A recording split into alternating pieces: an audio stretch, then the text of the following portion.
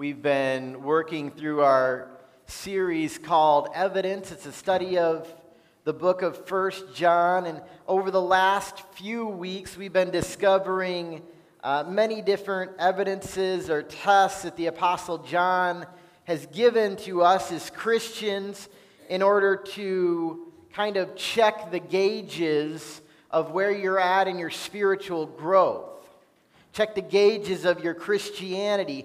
And we've talked about how John is writing so that believers may know that they have eternal life, that they may have assurance of their salvation, know where they are headed in their eternal destiny. However, when we look at how high the bar has been set, when we review all of these evidences, I think it's possible that we could feel discouraged and begin to question how much faith or how much growth we've done as believers. How much have we actually been displaying? One of the commentaries I read this week from John Stott, he made this comment. He said, as I have studied this letter, talking about 1 John, in depth over the past few years, I have sometimes found myself beginning to wonder whether I have made any progress at all in the Christian life. The letter is written to give assurance, but not infrequently. It brings us to see how little like our Lord we really are and how much further we have to go.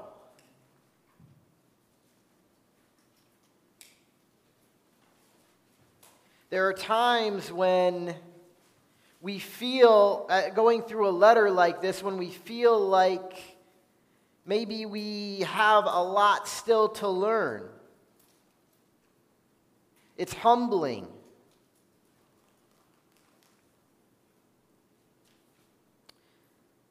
This morning, you probably heard the phrase, practice makes perfect.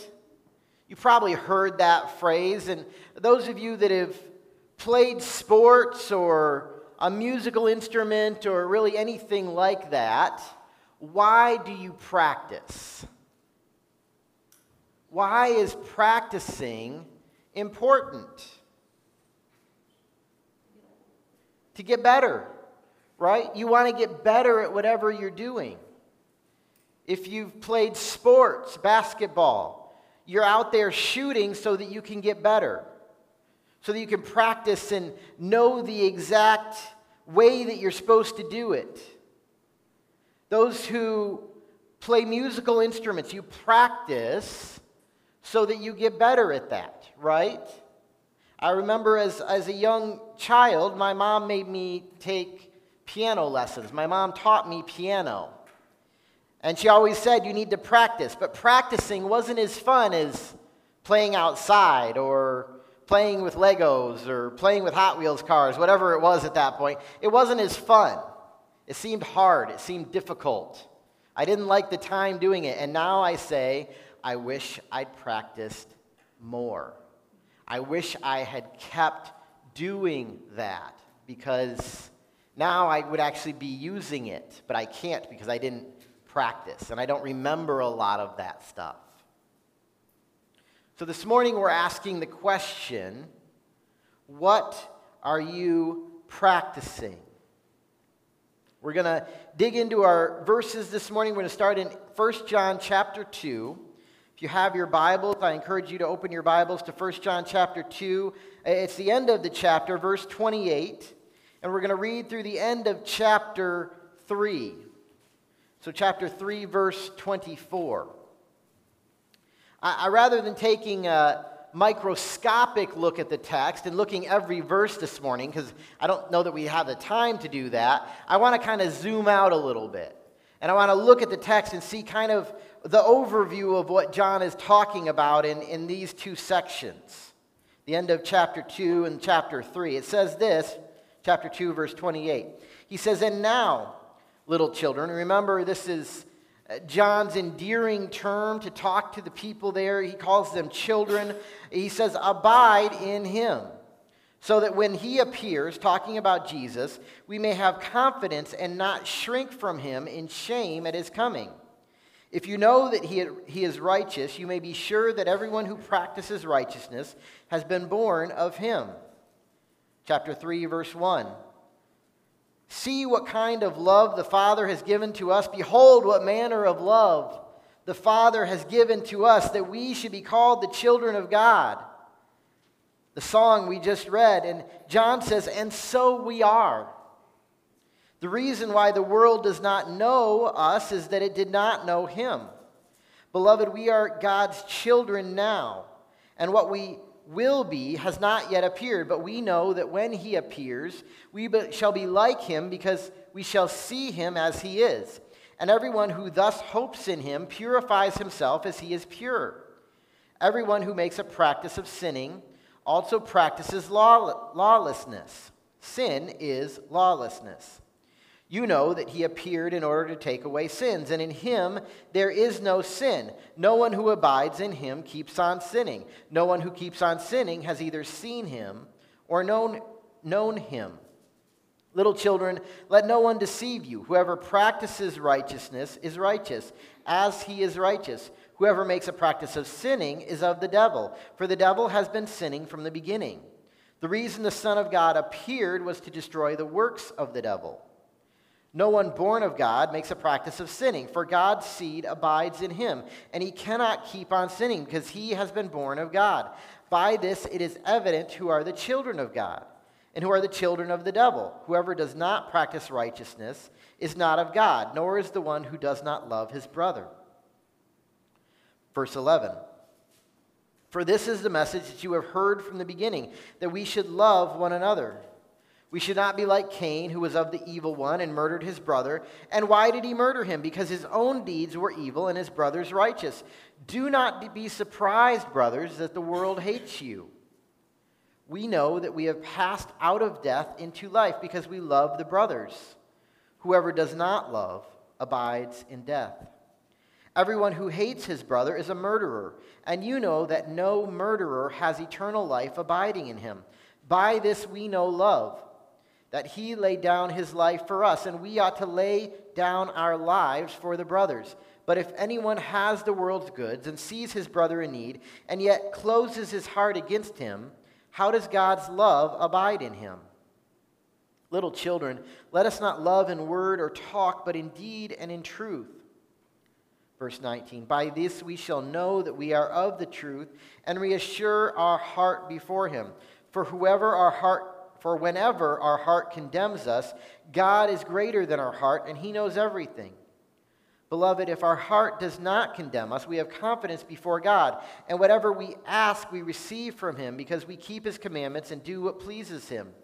And this is his commandment, that we believe in the name of his Son, Jesus Christ, and love one another just as he has commanded us. Whoever keeps his commandments abides in God, and God in him. And by this we know that he abides in us, by the Spirit whom he has given us. So in this large section of verses here,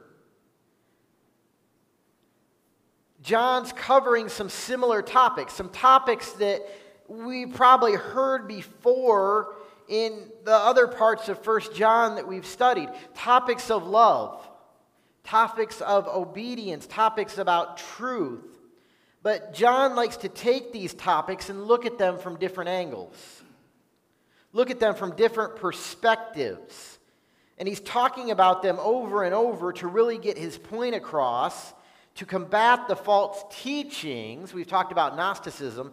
To combat the false teachings of Gnosticism.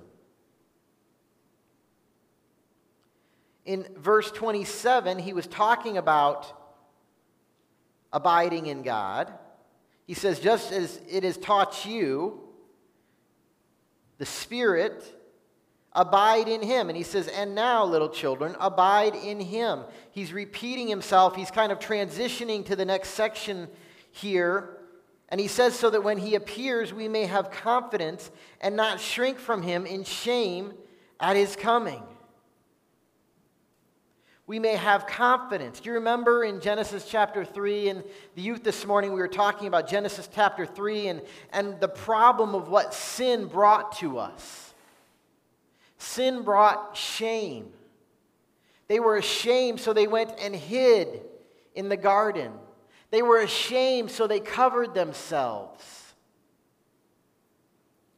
But John says, if you know that he is righteous, you may be sure that everyone who practices righteousness has been born of him, and you don't have to shrink from him in shame at his coming. You don't have to feel that shame. So basically, John is transitioning, and he's almost like he's begging us to ask this question. How do we have that confidence, John? How do we come up with that confidence and not be ashamed? Well, John communicates two different identities. Two identities that completely contrast one another.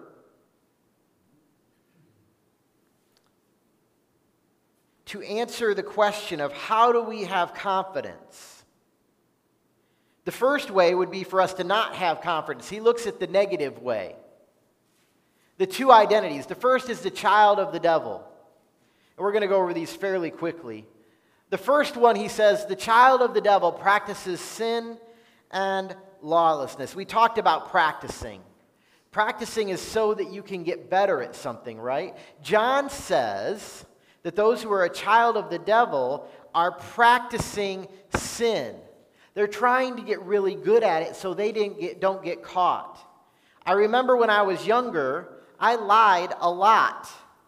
The more I lied, the better I got at lying, and people could not tell that I was lying to them. I practiced sin.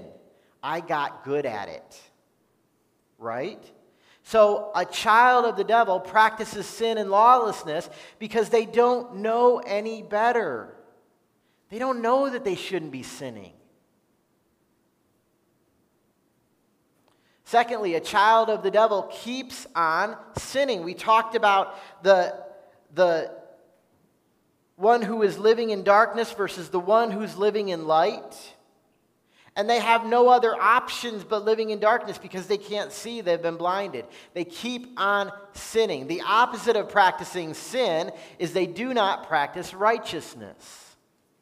They have no concept of living a righteous life. And yeah, maybe they understand the rules that the government has set in place, but the only reason they do those is so that they don't get in trouble and they don't get caught. They do not practice righteousness. They do not love their brothers. A child of the devil does not love his brothers. A child of the devil, John says, abides in death. Paul tells us in the book of Romans, for the wages of sin is death. Their outcome is going to be death. An eternal spiritual death. Not just talking about a physical death. But they abide in death. And finally, there's selfishness. A child of the devil is selfish.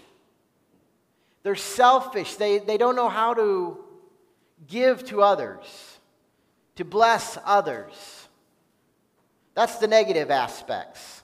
I wanted to do those quickly. And John gives a biblical example of those negatives. The biblical example is that of Cain. You remember Adam and Eve had Cain and Abel. And Abel made a sacrifice to God, and God accepted his sacrifice. But it says that Cain brought the produce of the land, and God did not accept Cain's sacrifice. Cain became jealous of Abel. God warns Cain. He says, sin is knocking at your door. You can do the right thing here, and God gave him instructions. You can do the right thing and obey, or sin will have you. You will be in sin's clutches. Well, you know that Cain killed Abel. God comes to Cain, much like he did with Adam and Eve, and says, where is your brother? Cain says, am I my brother's keeper? Am I responsible for him? And God said, the ground that I created is crying out because of the blood that was spilled. The ground is crying out. Frank Gabeline, a commentator, he said this: "It is not that Cain, by murdering his brother, became a child of the devil, but by being a child of the devil, his actions were evil and culminated in the murder of his brother." So John gives us this biblical example of a child of the devil, and that's Cain. And John draws the conclusion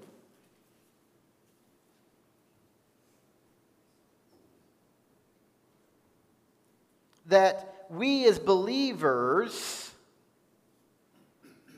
are also going to be hated because the world does not know us. He says in verse 13, "Do not be surprised, brothers, that the world hates you." And so he looks at this negative example, being a child of the devil. But then the second identity he gives to us is a child of God. He says, "See what kind of love the Father has given to us." There's this, in the English language, we don't get the emphasis. It's like, see what kind of love the Father has given to us. No, there's an emphasis in there that's in the Greek.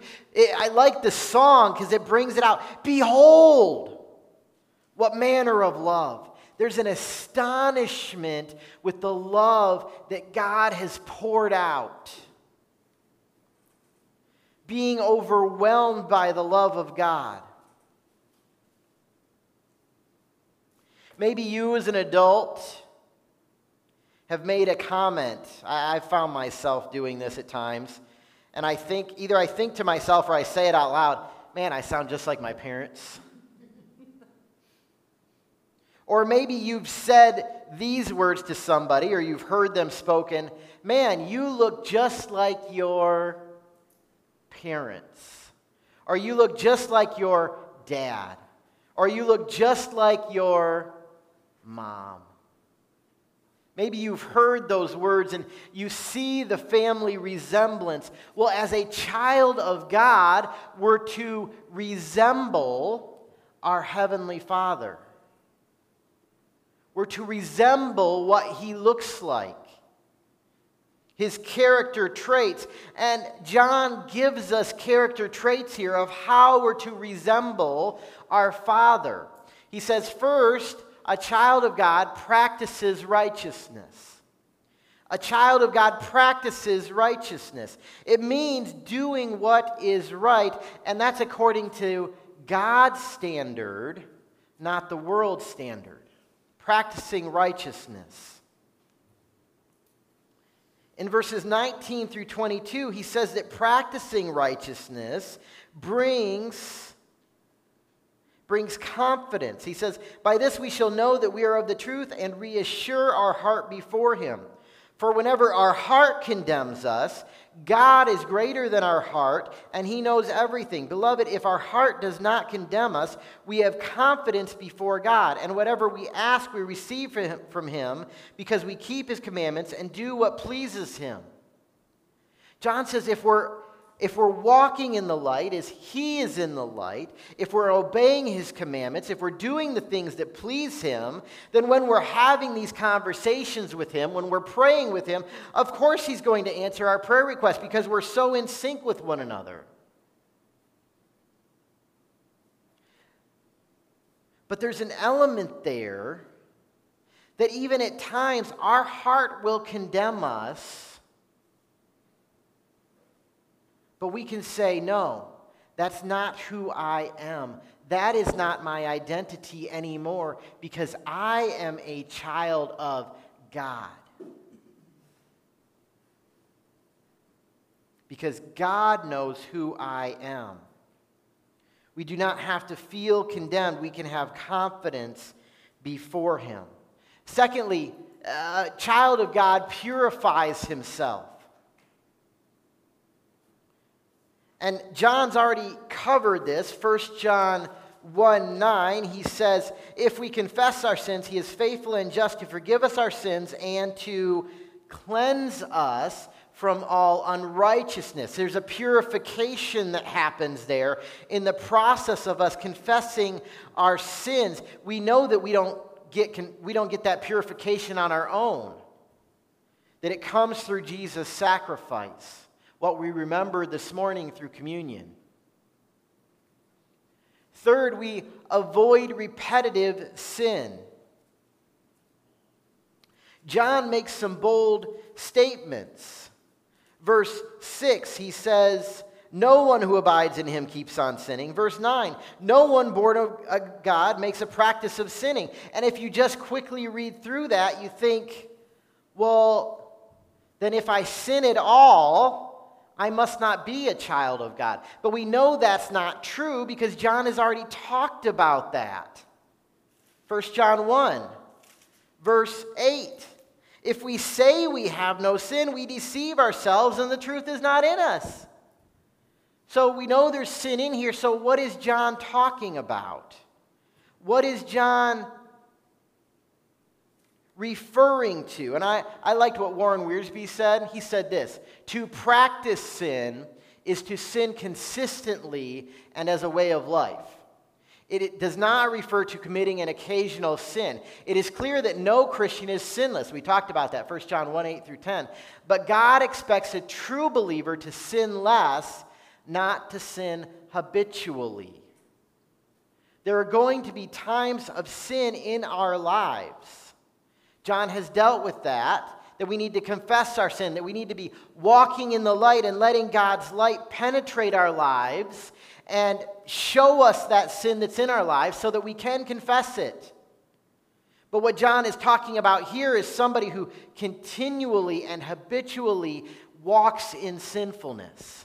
The Holy Spirit is not there to bring about that repentance, to bring about that confession.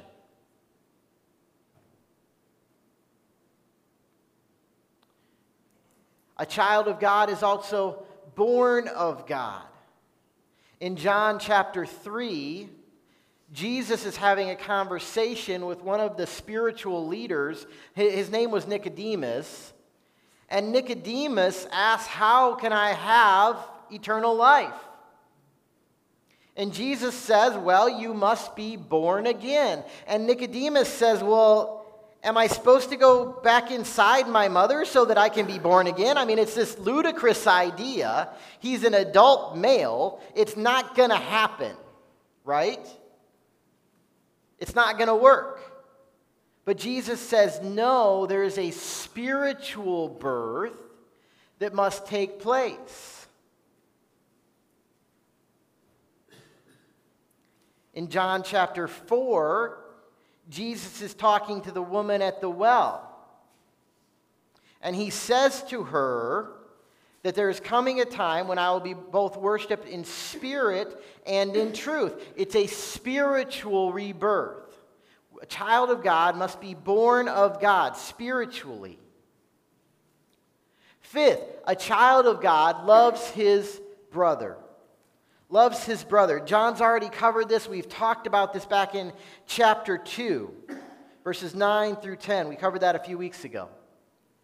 A child of God is going to be hated by the world. That's possible. And Jesus said this in John chapter 15, verse 18. He said, if the world hates you, know that it has hated me before it hated you. The world isn't going to understand why you do the things you do, and it's going to hate you. A child of God is generous. The opposite of the child of the devil. A child of the devil is selfish. And Paul says this about generosity in the book of 2 Corinthians. He says, the point is this: whoever sows sparingly will also reap sparingly, and whoever sows bountifully will also reap bountifully. You farmers out there, the more seed you spread, the more you get to harvest, right?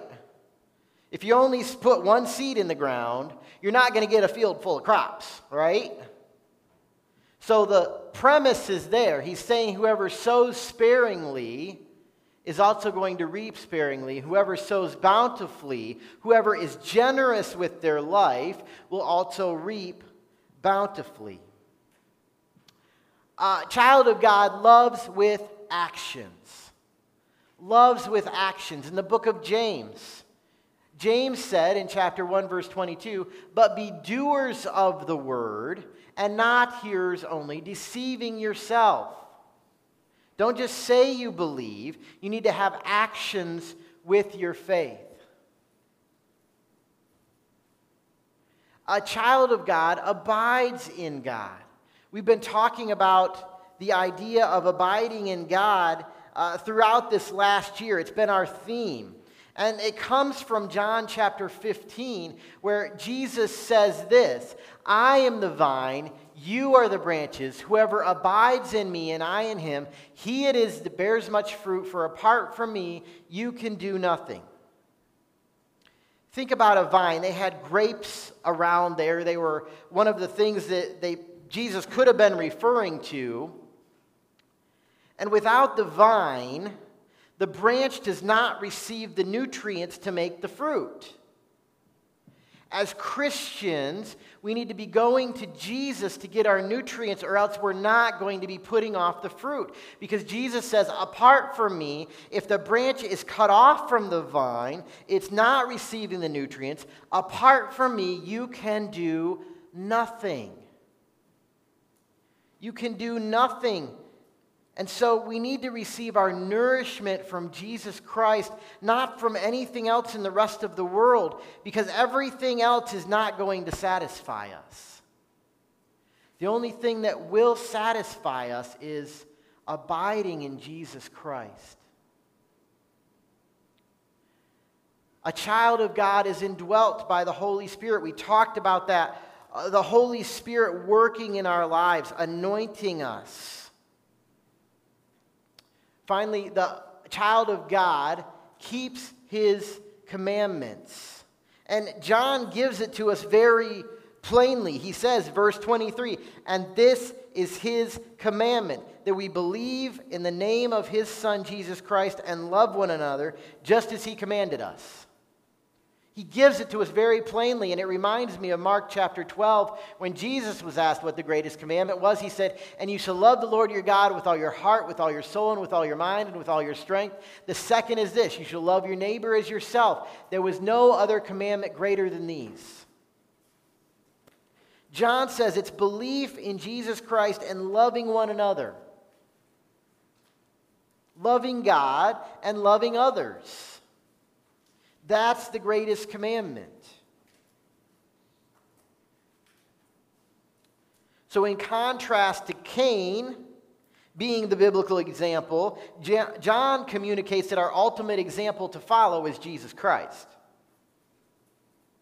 He was the one who demonstrated love in a way that was sacrificial, laying down his life for others. And John says, as Christians, we need to be willing to do that. But we don't often get that opportunity to jump in front of a bush to push somebody else out of the way. We don't often get that opportunity. And so John makes it very practical.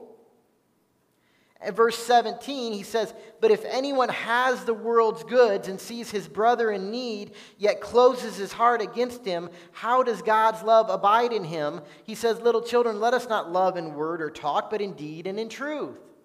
John says there are things you can do, and if you have something and somebody needs something, give it to them.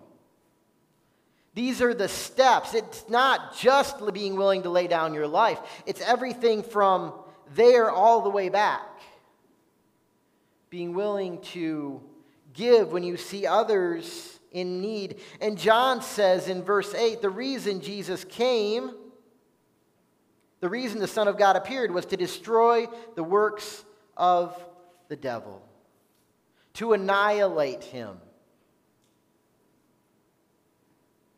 And we know one day Jesus will come, there will be a battle, but we know who the ultimate victor is.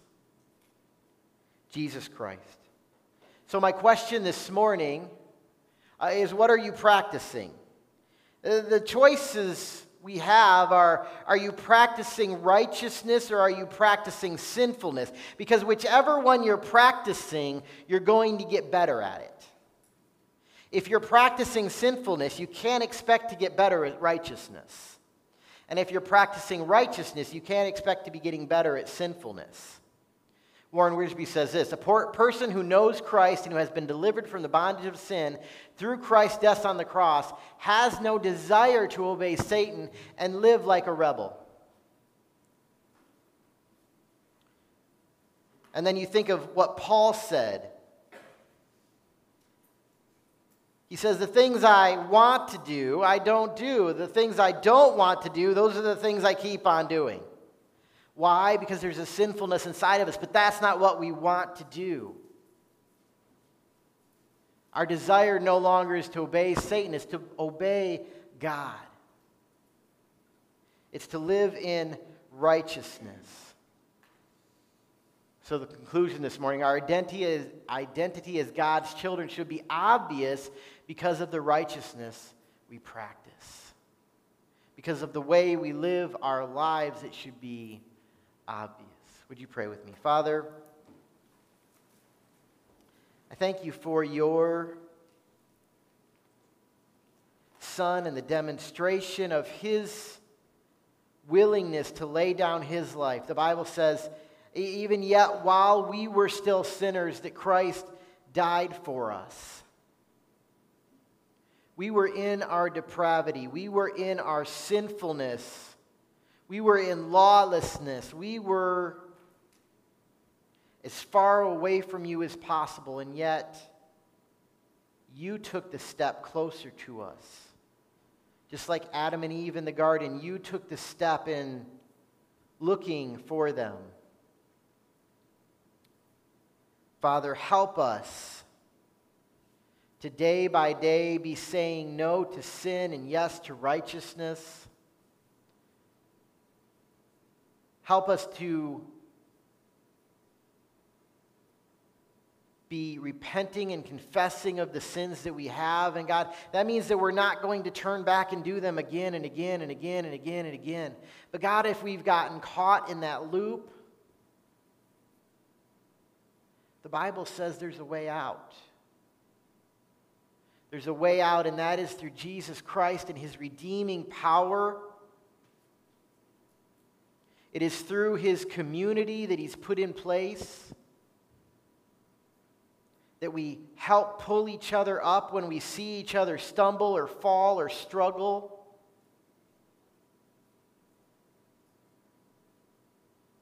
God, I pray that you would illuminate our hearts and shine your love in our lives, because we are children of God. We are a part of his family. Pray this all in Jesus' name. Amen.